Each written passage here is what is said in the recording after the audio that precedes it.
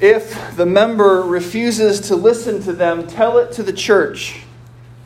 And if the offender refuses to listen even to the church, let such a one be to you as a Gentile and a tax collector.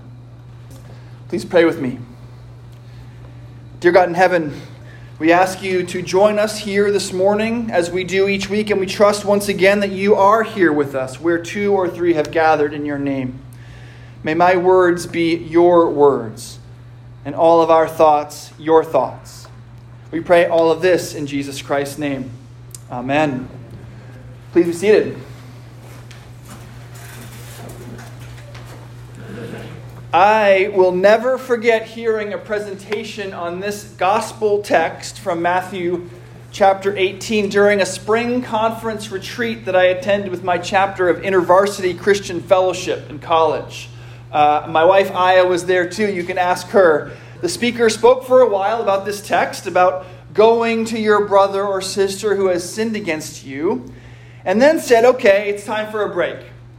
Now during the break, if there is a person in this fellowship who has sinned against you, go to them and be reconciled. What? You have never seen a group of college kids sitting in as much stunned silence as we were that afternoon. You want us to do what? So the break begins, and we cautiously filed out of the dining hall or wherever it was we had been listening to the talk and tentatively looked around at each other, terrified that we would see someone walking in our direction. Had we sinned against someone and didn't remember it? Did we think we were friends with someone only to find out that they had been harboring some secret wounding for years? It was like being thrust all of a sudden into a psychological thriller, some kind of horribly personal Alfred Hitchcock movie. But praise God, we were all equally terrified. So I'm pretty sure no one was reconciled to anyone that afternoon. And I think that terror is pretty universal. Every single person in my InterVarsity chapter felt it, and I expect many of us here, if not all of us, would have felt the same, not only back in college, but even now. I could almost see it in your eyes as I just read the reading. Go up to a brother or sister who has sinned against you and be reconciled. I mean, goodness. And of course, the thing that made us all feel so afraid was only the very first step in the process that Jesus lays out for discipline in the church. But that fear that we so naturally feel has dire consequences. Did you hear the awful thing that I said? I said that my friends and I were so scared that no one was reconciled. And then I said, praise God. That's bad news. That's no good. We are to praise God when we are reconciled. We need to be reconciled. We need the chance for forgiveness and a welcome home. There must be a way to interact with this passage without fear. Now, as you might imagine, this is a text that I have traditionally felt hesitant to preach. This may, in fact, be my very first church discipline sermon. After all, I want to be about preaching the good news week by week. The motto of our church is announcing Christ's finished work to a worn-out world, for goodness sake. Where does church discipline fit into that? Won't this just wear us out more? I think, though, that if we are careful in our interpretation, we can find good news even in a passage like this, which details how to deal with an unrepentant sinner, even to the point of separating them from the worshiping community. Now, Christians have been trying with varying degrees of success to follow Jesus' model ever since he instituted it. You heard it read, and you've probably heard it before. If someone sins against you, go to them in private. The hope, of course, is that repentance, reconciliation, and restoration happen right then. And often, I think, in Christian people's relationships, it does. church discipline never actually has to get involved. Christians go to each other, and because they know how much they themselves have already been forgiven by God, are able to forgive too. We love, John said, because he first loved us. That translates to, we forgive because he first forgave us. And I think this is the first piece of good news that we can take out of this scripture. It should serve to remind us that all of this potential reconciliation is possible because of our prior forgiveness. Christ's accomplishment on the cross, his finished work, is what makes any of this possible. But it's easy to forget, isn't it? The only reason we would ever be hesitant, and we are hesitant, to confess our sin to our brother or sister in Christ is for fear that we won't be forgiven. And is there any less forgiving place than America in the year 2020? Or really anywhere in the year 2020? We, Christian and non-Christian alike, have learned from observing the culture that if we make a mistake, or indeed sin from the heart, either by commission or omission, we have learned that there is no forgiveness. We've seen sins from 20 and 30 years ago dug up to ruin people's lives. Attempts at confession are met not with absolution, but with sneers and laughter and cancellation. That's a kind of discipline that is not good news. Jesus' way, and we'll get to it more deeply here in a second, Jesus' plan can be good news because of the good news, capital G, capital N, that it is founded on. The forgiveness of our sins through the finished work of Jesus Christ.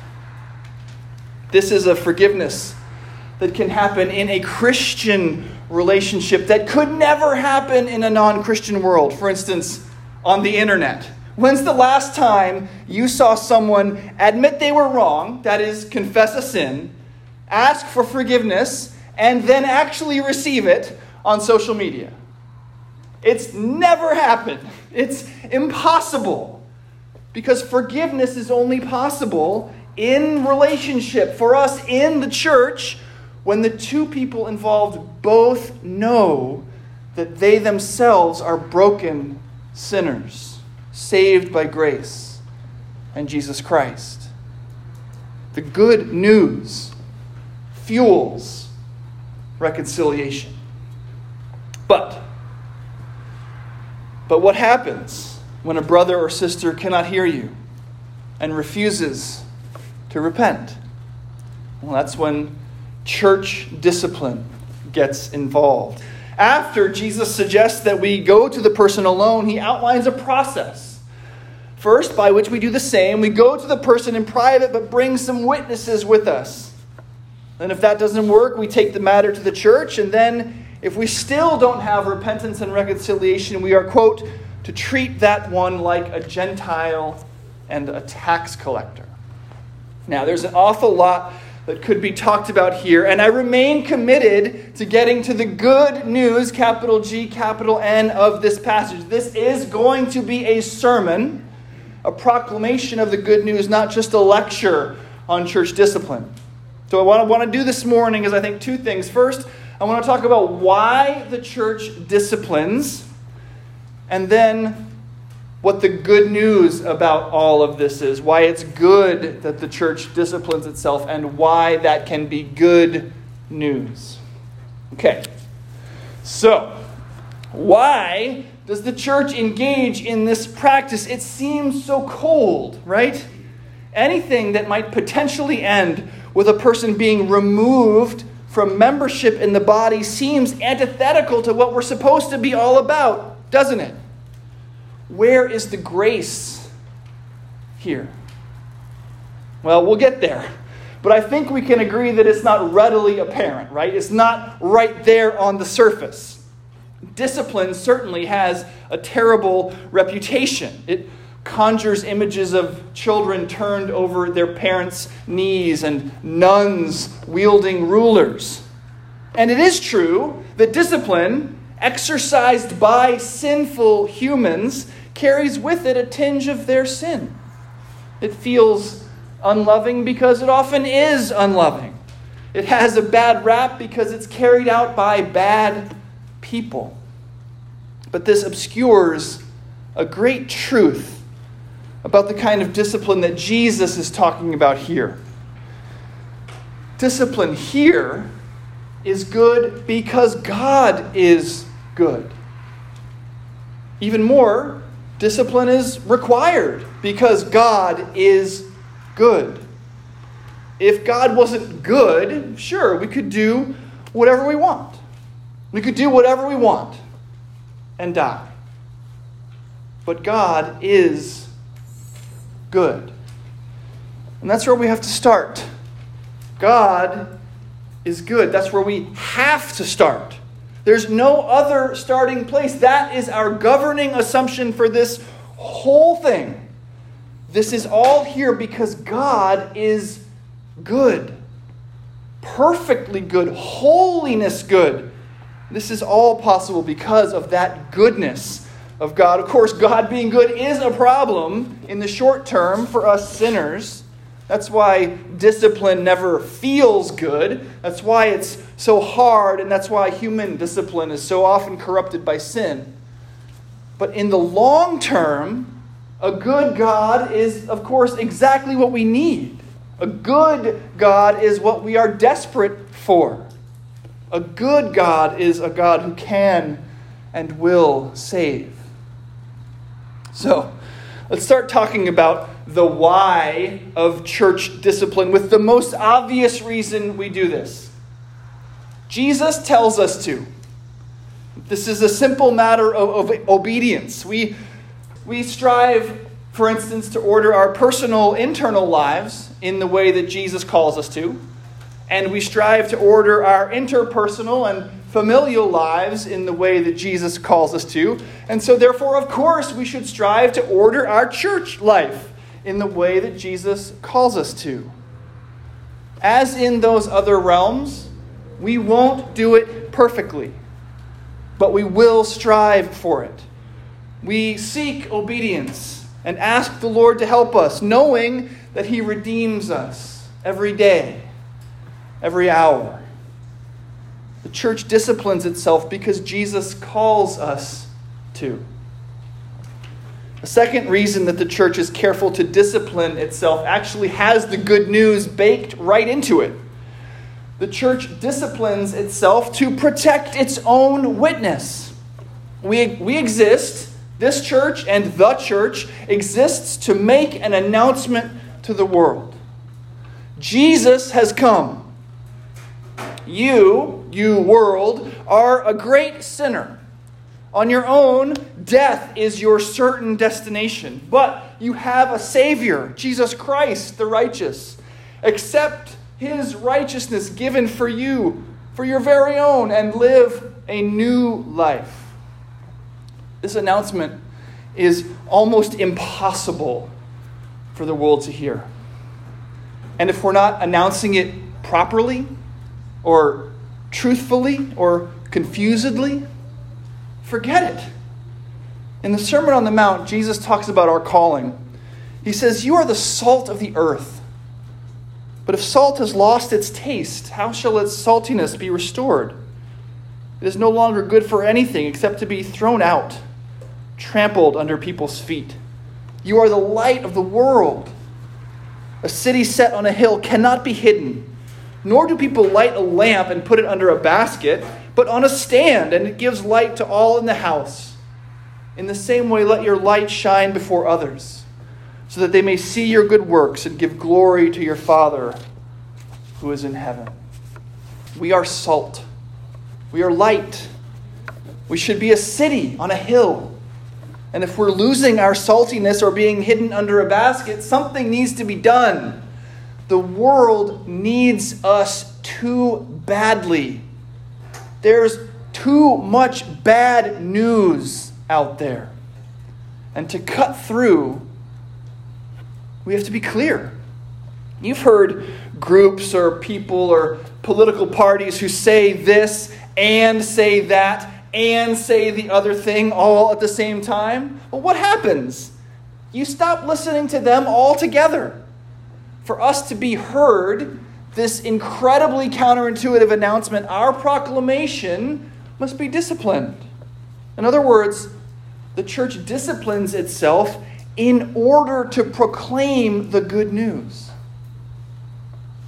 It's all in service of the gospel. This is actually where the gospel announcements of this passage begin to come clear. First, remember what we said at the beginning, our organizing principle, our governing assumption. God is good. We know that God is good. We know that in Him we have been raised to new life. And once we are living that new life, a miracle happens.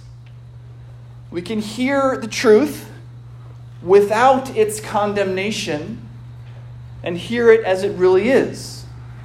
A beautiful description of the attributes of a holy God. St. Paul says in Romans that there is now no condemnation for those in Christ Jesus. That's you. You're in Christ Jesus. There is no condemnation for you. So when a brother or sister comes to you, or when the church comes to you with what you might otherwise experience as painful discipline, you can see it as a reminder of the righteousness, holiness, and glory of Almighty God. We can see it as a reminder of just how good God is. Now, it still won't feel good. We are still human people. No one likes to be shown their sin. But remember this, that same goodness, that same holiness that shows us our sin, that righteousness, that glory is what Jesus gave up as He hung on the cross for you. A righteous and glorious God who then gives up that righteousness and glory for you is a very good God indeed. And this is very good news indeed. And here's another piece of good news for you. We're already doing this. You're already being disciplined. Are you surprised to hear that? We are disciplined, each one of us, every single week. When we come here, we hear the Word of God read and preached. We confess our shortcomings and hear absolution in Christ's name. That's church discipline. We come before a holy God and are reminded of our unholiness. We confess, are forgiven, reaffirm our faith in the words of the creed, and then eat and drink Christ's body and blood, reconciling ourselves again to the God who made us and who saves us. In fact, it's basically only the people who refuse to do those things who need to experience some further discipline. Most church discipline is as simple as come to church, listen to the words, believe again. And finally, there is good news even in that seemingly terrible last bit about treating the unrepentant brother and sister like a Gentile or tax collector. Yes, it says that we should treat the unrepentant person as though they are not one of us. They are outside the bounds of the worshiping community. But what does that mean? Well, how do we treat people who are not part of this worshiping community? Do we treat them with scorn or contempt? Of course not. We preach the gospel to them. Gentiles and tax collectors, those are the people to whom we are sent, the people for whom Jesus came. They are the ones ripe for conversion. Treat them like a Gentile and tax collector is another way of saying love them. preach to them. Work unceasingly to welcome them home. So it turns out that church discipline is actually all about the gospel. The church disciplines itself because of the gospel to enable the proclamation of the gospel, and when confronted with somebody outside the bounds of the community, proclaims the gospel to them. And that's where we find ourselves. Preaching the gospel unrelentingly to people within the church, and preaching the gospel unrelentingly to people outside it. Proclaiming Christ's finished work to a worn-out world. Listen, the church is not made and kept holy by discipline.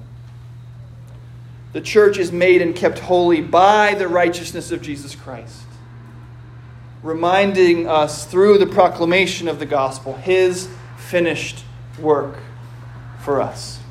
So, let us now once again be disciplined by the word of God.